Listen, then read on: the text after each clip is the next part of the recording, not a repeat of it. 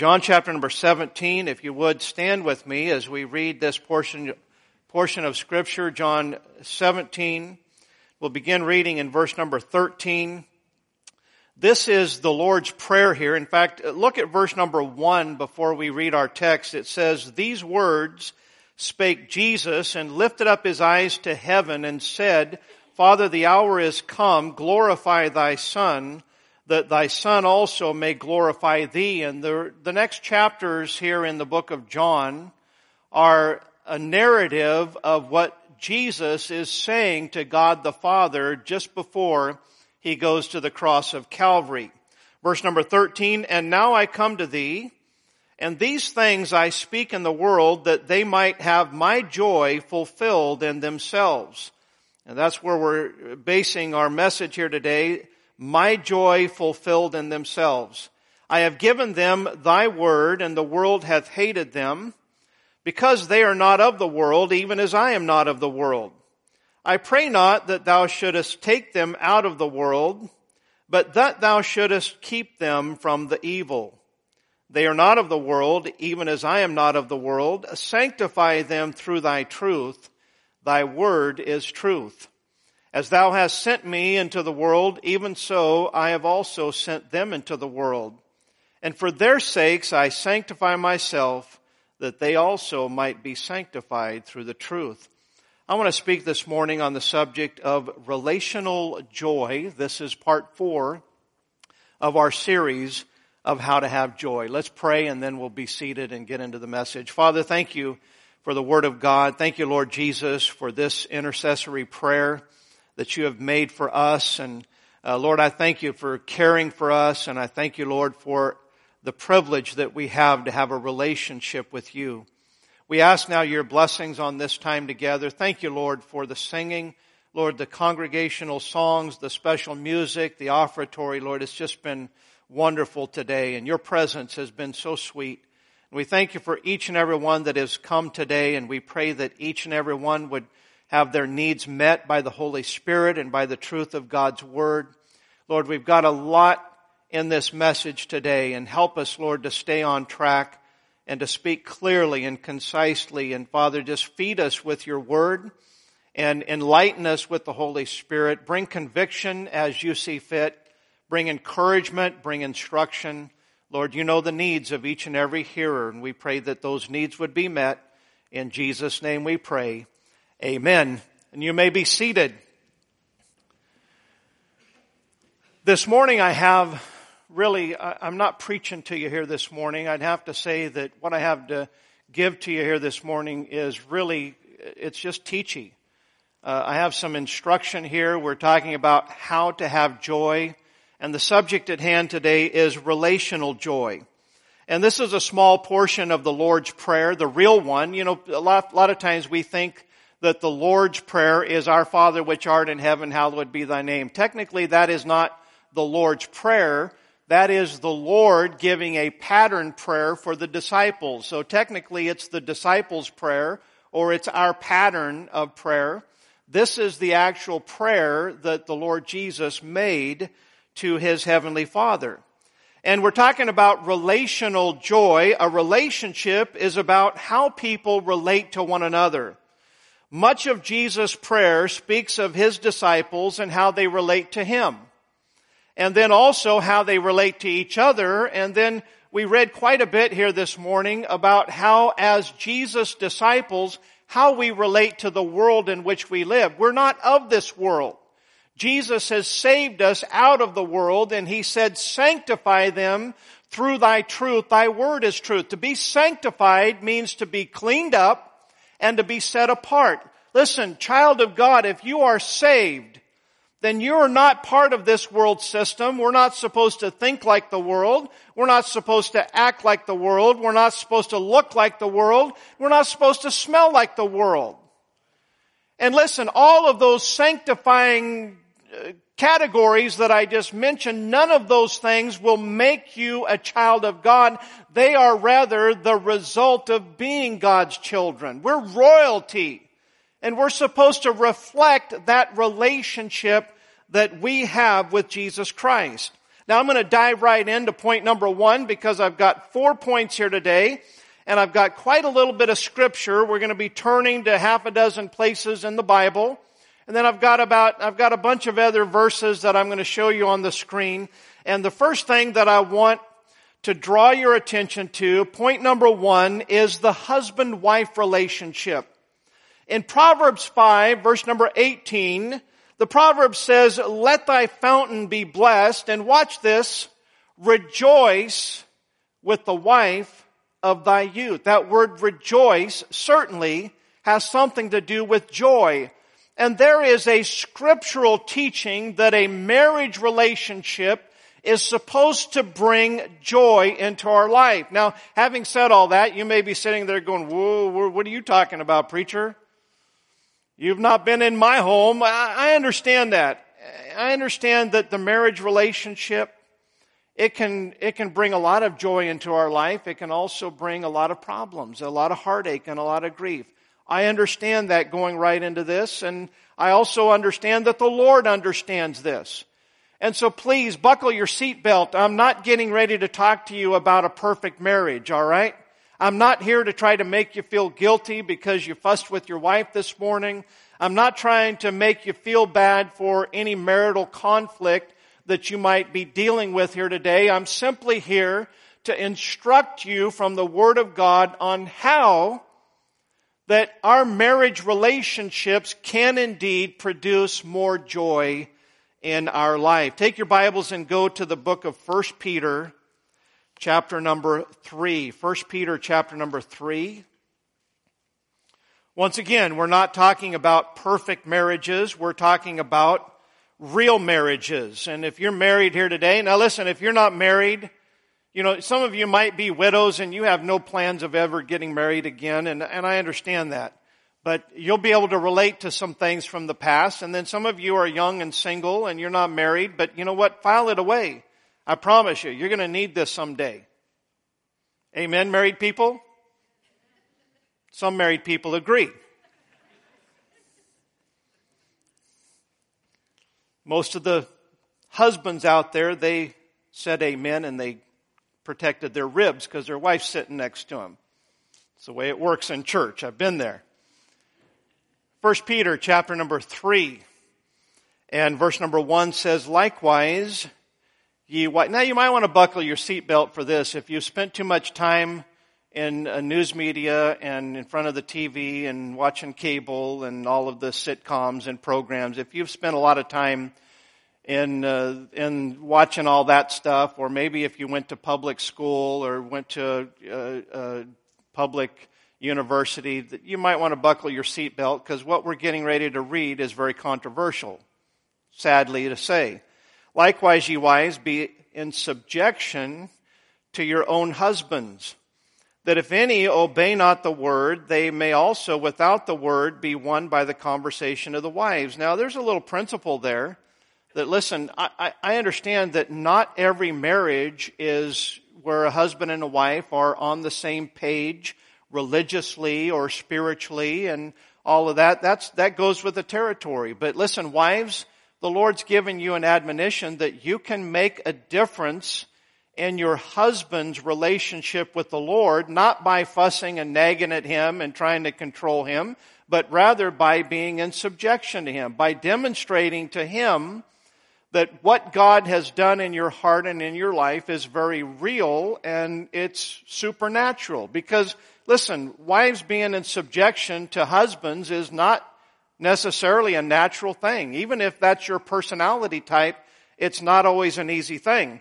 Verse number 2, "While they behold your chaste conversation coupled with fear, whose adorning, let it not be that outward adorning of plaiting the hair or of wearing of gold or of putting on of apparel, but let it be the hidden man of the heart."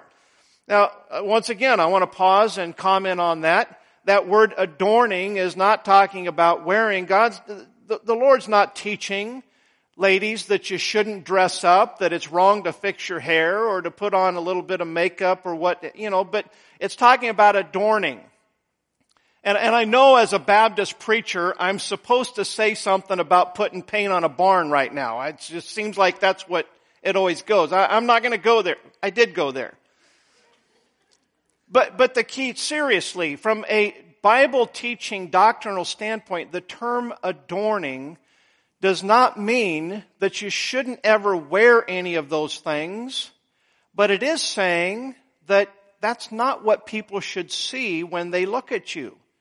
You shouldn't be drawing attention to how you're dressed and being all fixed up. It should be at least somewhat modest, not just on a sensual basis, but also in plaiting of the hair and wearing of gold. And listen, you don't have to be flashy, and you're not trying to look like a model, and you're not trying to look like the magazines. You're just trying to look decent, and you're trying to look modest, because it's not the outward appearance that matters. It's the hidden man of the heart. Watch this. Verse 4. But let it be the hidden man of the heart, and that which is not corruptible, even the ornament of a meek and quiet spirit. Listen, ladies, you can be beautiful by adorning a meek and a quiet spirit.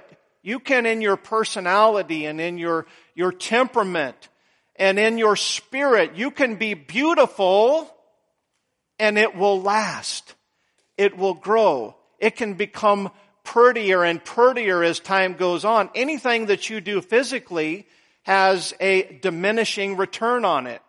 Have you seen celebrities who get a lot of plastic surgery when they get old? It's scary.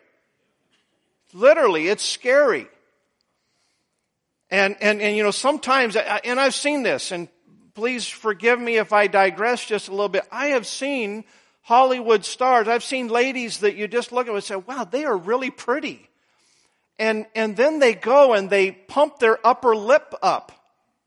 They inflate it. And then they can't talk.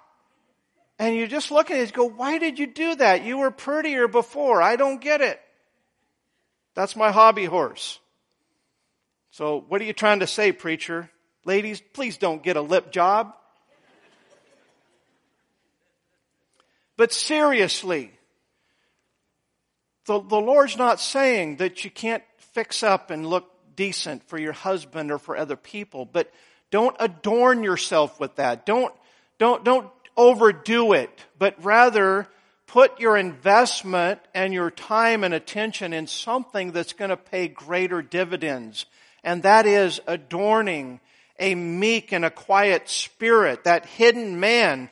And verse number 5, for after this manner, in the old time, the holy women also who trusted in God adorned themselves, being in subjection unto their own husbands, even as Sarah obeyed Abraham, calling him Lord, whose daughters ye are, as long as ye do well and are not afraid with any amazement. I understand that this is so contrary to what the world is telling you here today. I mean, it is not only just a little, you're not talking about merging two principles, you're talking about two totally contrary principles. What I just read here today from the Bible, if I would have never made a single comment about it, that would have got me in hot water. Listen, we're on live stream. This is going to be on the radio, and no doubt just the fact that I read this passage of Scripture, that's going to catch some flack. I don't have to even interpret it. I don't have to comment on it. Just the fact that it's in the Bible. And you know what has happened today, brothers and sisters? Because of that, pastors and preachers are just ignoring it because they don't want the flack. Listen, it is the truth. I don't care what you think. I don't care what any other Christian thinks. This is what the Word of God says. And I'm not here to tell you that it's just an easy thing to do. It's not. But ladies, it's what you ought to be getting on your knees and saying, God, help me. Help me to develop my inner man, and help me to have that meek and that quiet spirit. And Lord, help me. Help me to be in subjection to my husband. I'm not going to be afraid with any amazement. You don't have to be ashamed of that, sisters. Don't be ashamed of what God has told you to do. It doesn't matter if your neighbor looks at you in disgust and thinks that you're weak. It doesn't matter if you are trying to be a homemaker rather than being a career woman that's getting all of the accolades and looking good out there in public. It doesn't matter. It matters what the Word of God says. And so sometimes we just have to say, you know what, I don't know about this, Lord, but I'm going to trust and obey because this is what your Word says. Now, you're not going to do it in your own power, but you can do it by the help of the Holy Spirit. And just say, Lord, help me. Help me to be the lady that you want me to be. He will help you because He wants to help you. Now look at verse number 7 with me. I have this verse highlighted. I don't have verse 1 through 6 highlighted in my Bible. Why? Because that's really mostly my wife's mail. But my mail is verse number 7, and I've got it highlighted because I need to listen to this. It says likewise, so likewise means there's some humility.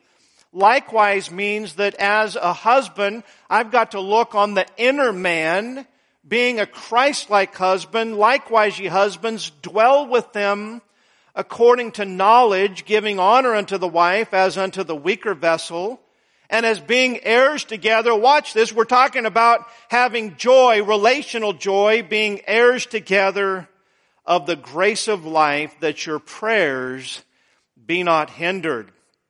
I've heard people preach, and I might have even preached it way back when, that if you're fussing with your wife, the Lord won't hear your prayers. I don't believe that's true. I don't believe it at all. Because sometimes there are fusses that you have with your wife that you didn't have anything to do with it.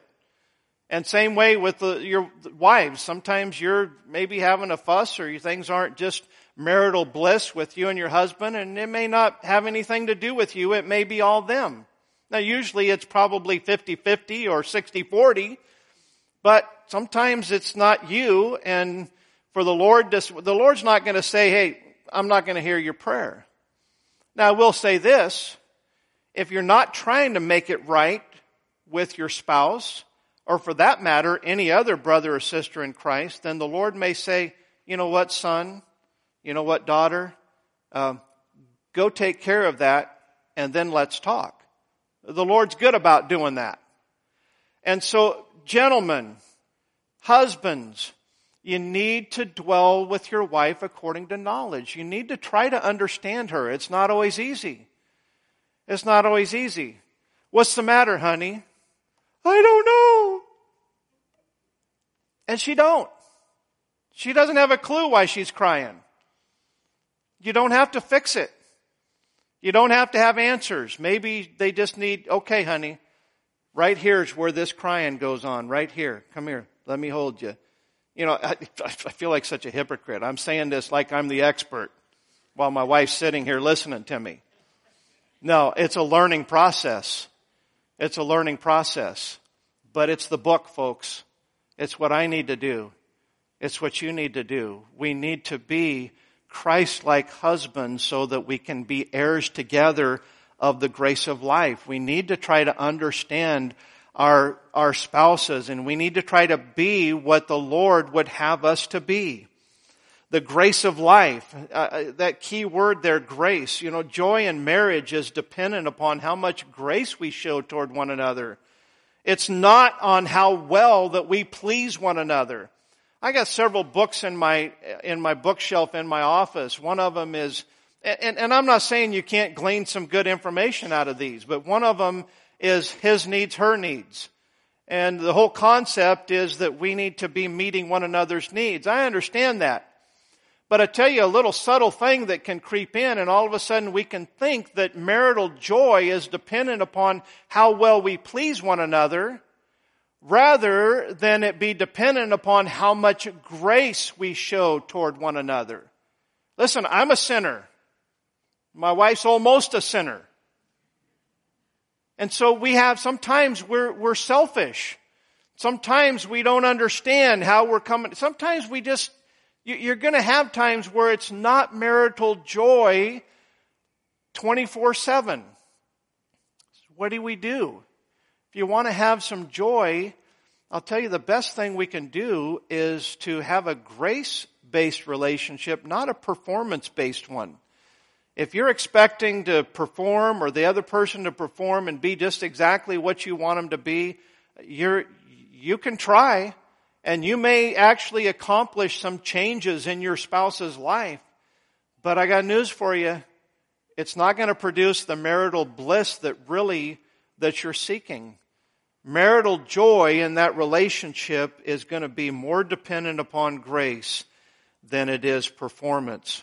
Fight it if you will, but the result will not be joy. Now, if you have a situation, a marriage, a home life that is just not the perfect scenario, let me just say this to you.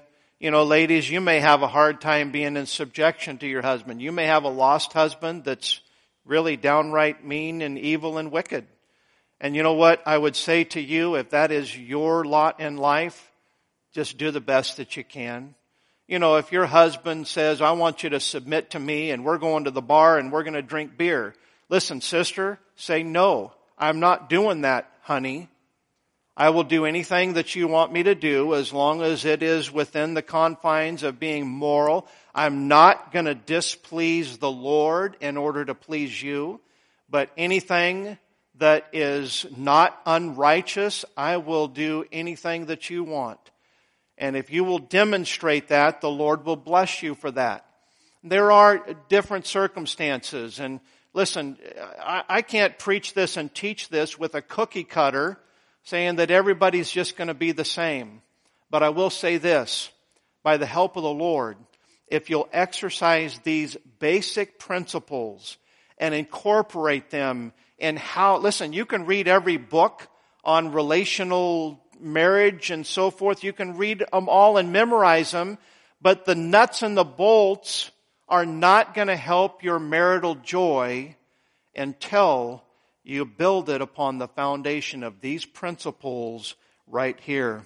Colossians 3:19 says, husbands, love your wives and be not bitter against them.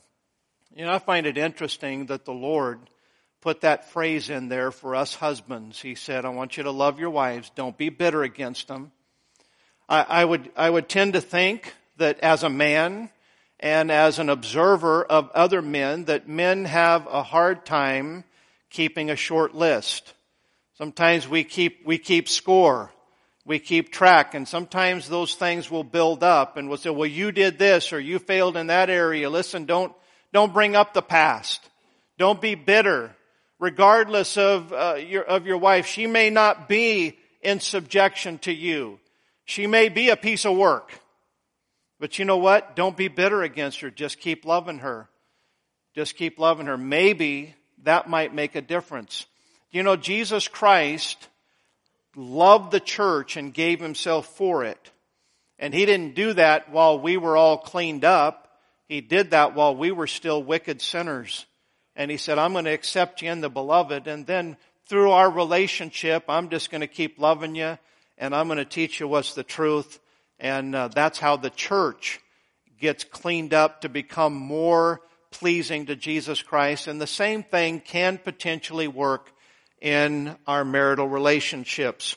Ephesians 5 verse 33 says, nevertheless, let every one of you in particular so love his wife even as himself, and the wife see that she reverence her husband.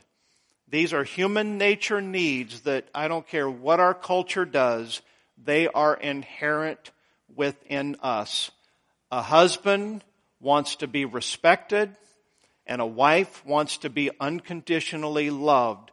As a husband, I'm supposed to be the head of my home, but that is not so that I get my way. That is so that I can lead my home, my wife, and my family in the right direction of joy, in the direction that the Lord wants me to lead it.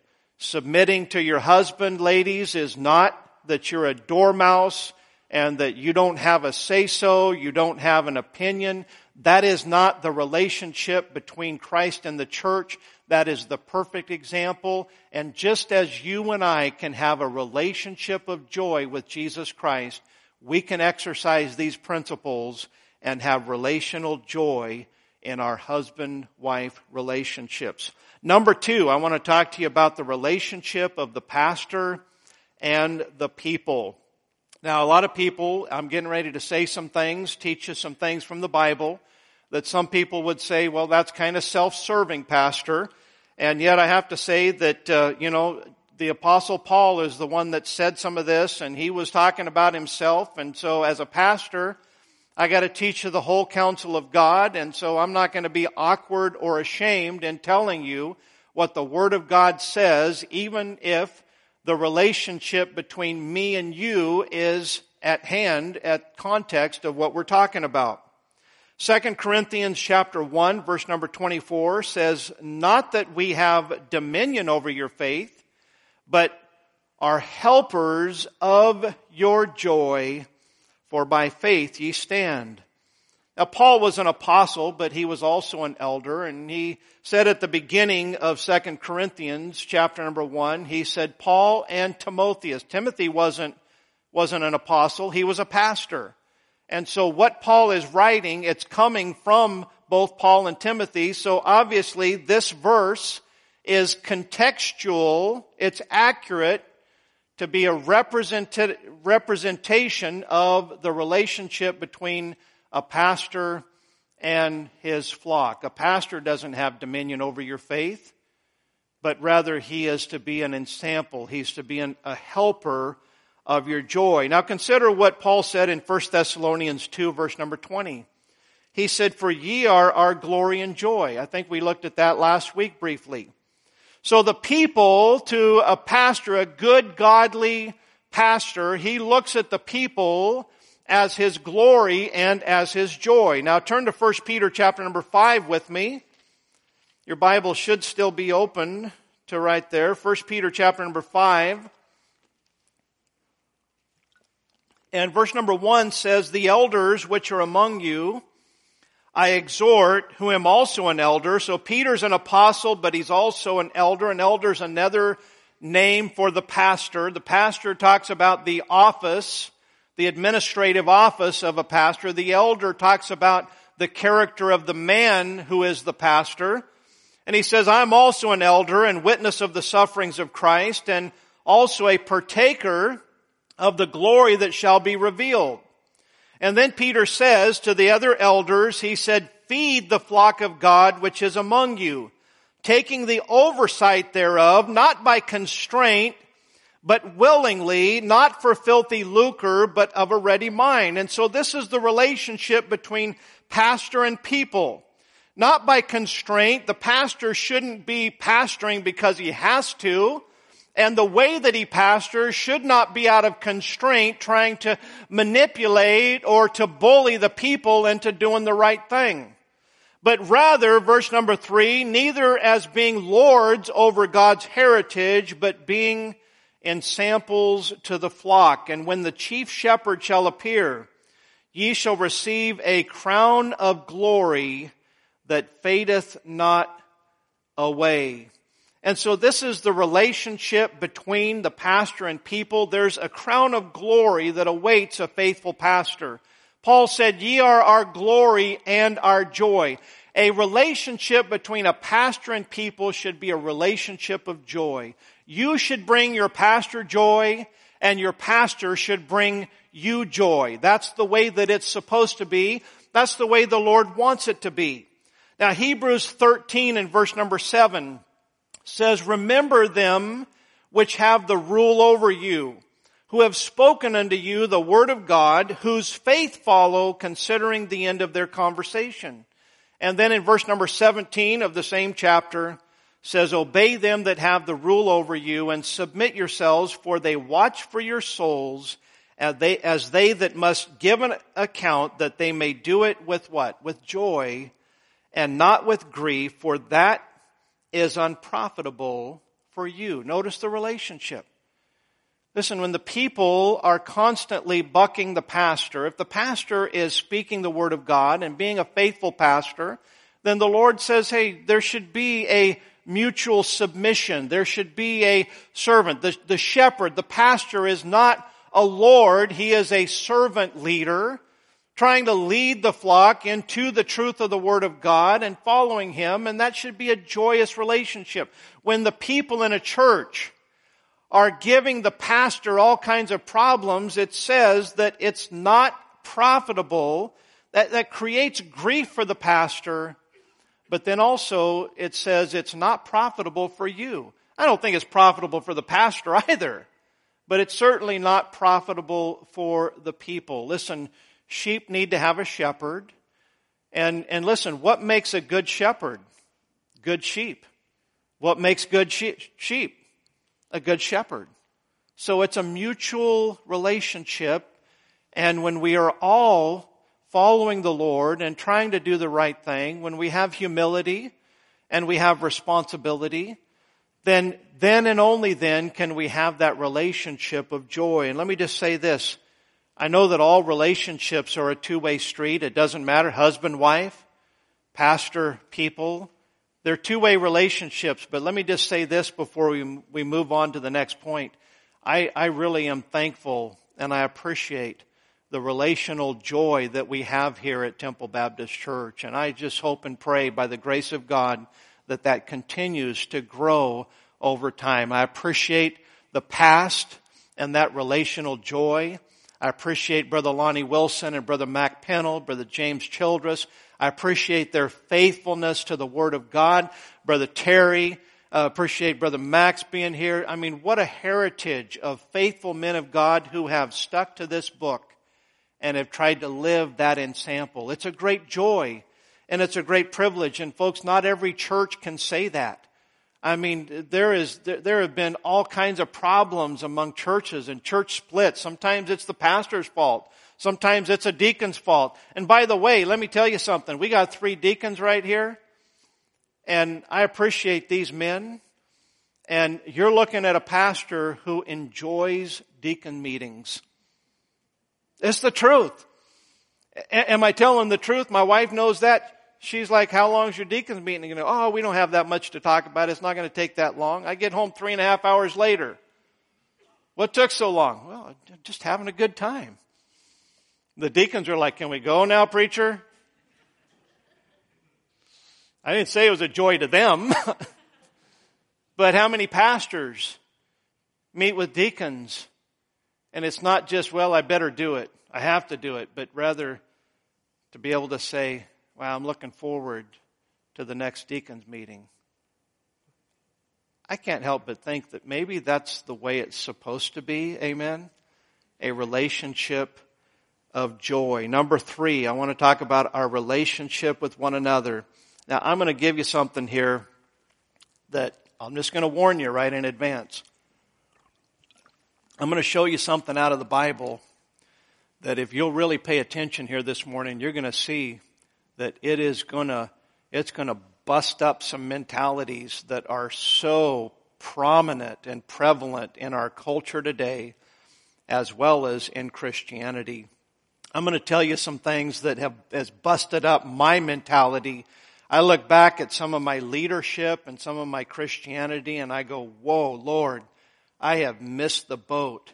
I've been trying to accomplish the right thing, but I've been going about it all the wrong way. And I'm afraid that what I'm getting ready to show you from the Word of God, it is the norm rather than the exception among Christianity today. First of all, Ephesians 4 and verse number 2 says, with all lowliness and meekness, with long suffering, forbearing one another in love. Forbearing is just a really easy way to say we're putting up with one another. We can't fix each other. We can't change one another to conform to our will, but we're going to love each other the way that they are. We're going to put up with each other. We all have good days and bad days. We all have faults. We all have quirks. Endeavoring, verse number 3, to keep the unity of the Spirit in the bond of peace. We cannot create the unity of the Spirit. And the Christian world today, there are many churches that are foolishly trying to create unity by focusing on unity. That never creates unity.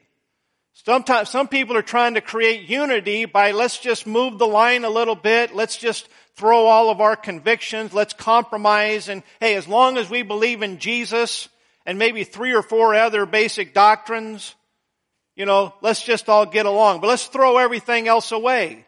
And that's why there's a whole book full of teachings here that get ignored totally because, listen, There are doctrines in this book that create division. Jesus Christ himself said, I came not to bring peace on this earth, but a sword. Listen, when you follow Jesus Christ, anyone who's not following Jesus Christ, you're going to have division. And so to try to create unity without sanctification is futile. It just means we become liberal. We become worldly minded, and that's not true unity. And listen, if you get rid of all of your convictions today for the sake of unity and just keep 3 or 4 truths, tomorrow you're just going to have to eliminate a couple more until pretty soon there's nothing really that Christianity is standing for.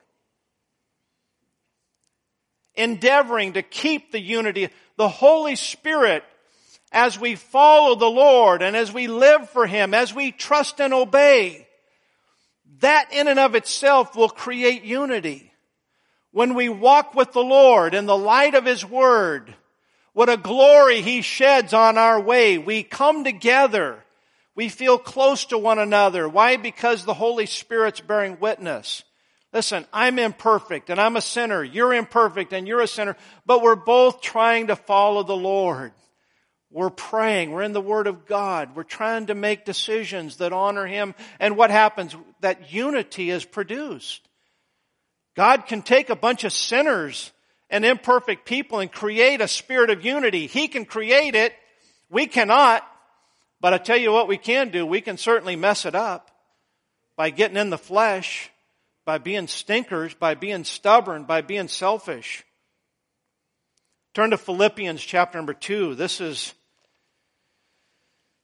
the one. This is going to bust up a lot of Christian mentality. I'll tell you what.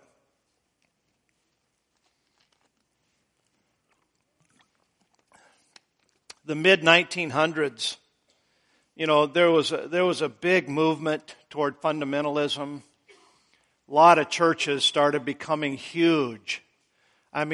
Through a huge soul-winning movement, knocking on doors, winning people to Christ. And boy, there were mega churches that began to crop up all over this nation. Many of these churches, they began to have big Bible colleges. And a lot of the big fundamentalist Bible colleges that you see today are the result of the 1950s up to 1990s and so forth, when fundamentalism was growing big churches. And what happened is it became very pragmatic. Listen, results must mean that God did it. We got big. God must have blessed us. And it almost became a competition among churches. Philippians 2, verse number 1, if there be therefore any consolation in Christ, if any comfort of love, if any fellowship of the Spirit, if any bowels and mercies, that's actually feeling it in your heart. When you get around somebody and you have a good fellowship and you just feel it. It just feels so good to be around like-minded people where you love each other. Fulfill ye my joy that ye be like-minded, having the same love, being of one accord, of one mind. Let nothing be done through strife or vainglory, but in lowliness of mind, let each esteem other better than themselves. Look not every man on his own things, but every man on the things of others. Let this mind be in you, which was also in Christ Jesus. I hate to tell you this, folks, but the Holy Spirit is not, one of the fruits of the Holy Spirit is not a competitive spirit. And you know what? We live in a day and age where the mindset and the mentality of people has been more indoctrinated by the sports world. Listen, I like sports. Don't get me wrong. And I'm not promoting a soccer. Listen, if I'm going to play soccer, I want you to keep score, okay? I want to know if I won or lost, okay? Please keep score. I don't care if I lose every game. I'd like to know that I lost, all right? So I'm not saying let's just have this, I'm not talking about sparing feelings, all right? But I am warning us that the God of America, which is sports, has saturated our thinking to where we've carried that over into church and ministry, and we think that it's a competition that we're striving for. Listen, we got to fill this church up. What's our goal? Hey, pastor, what's your vision for your church? You know what I say? I don't know. And they think, well, you're a bad coach. I'm not a coach. I'm a pastor. And we're not supposed to be out there striving and competing. We're supposed to be healthy and reproducing. That's what sheep do.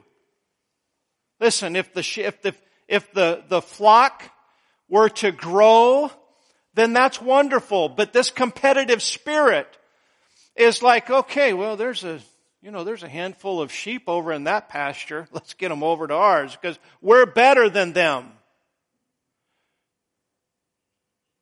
You know what? I believe this book right here. I believe this King James Version of the Bible is a perfect book. But I tell you what we got to be careful of is that if we think we have a perfect Bible and other Christians have different Bible versions, if we're not careful, we'll start thinking that we're superior to them. No. My book may be superior to their book, but that doesn't make me superior. I'm just thankful that somebody taught me that. We don't have anything that somebody didn't teach us, so why are we glorying as if we're better? And that has saturated. Listen, there are independent Baptists that think, well, we're better than other Baptists. Listen, God's not going to view us or judge us based on the title of the church that we attend. He's going to judge us based on what we have allowed His Holy Spirit to do in our heart and in our life as we follow the Word of God. We're supposed to esteem others better than themselves. Young men, they're going to teach you in school that you need to have that something's wrong with you if you have a low self-esteem.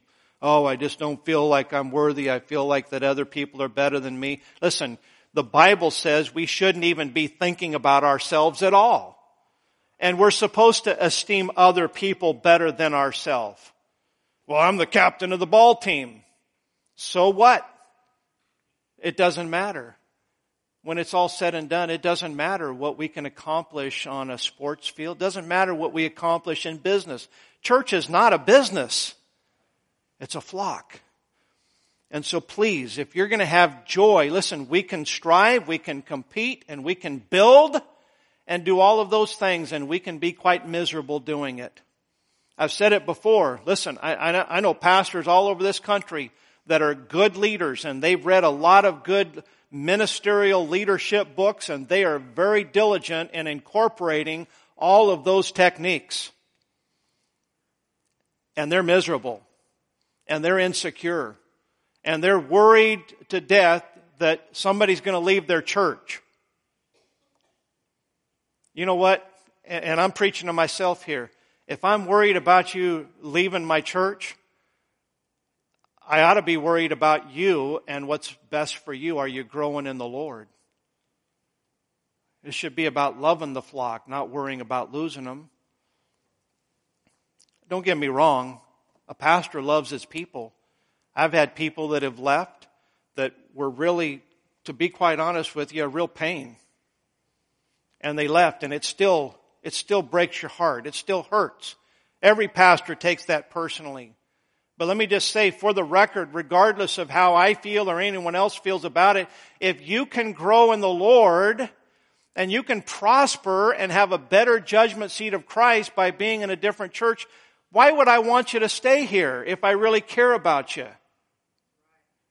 I hope that makes sense. I hope you're not minimizing or misunderstanding what I'm saying. The joyous Christian relationship is not competitive, and I'm taking too much time here. Number 4, and I'm almost done. I want to talk about our relationship with the Lord. That's the most important one that's going to create joy. I don't have control over everything about my marriage relationship. I don't have control over everything about the pastor-people relationship. I don't have control about everything with our relationship with one another. But I tell you what you and I do have control over, and that is our relationship with the Lord. And the best thing that we can do is never forget what the Lord has done for us. Turn to Romans chapter number 5 with me. Romans chapter number 5.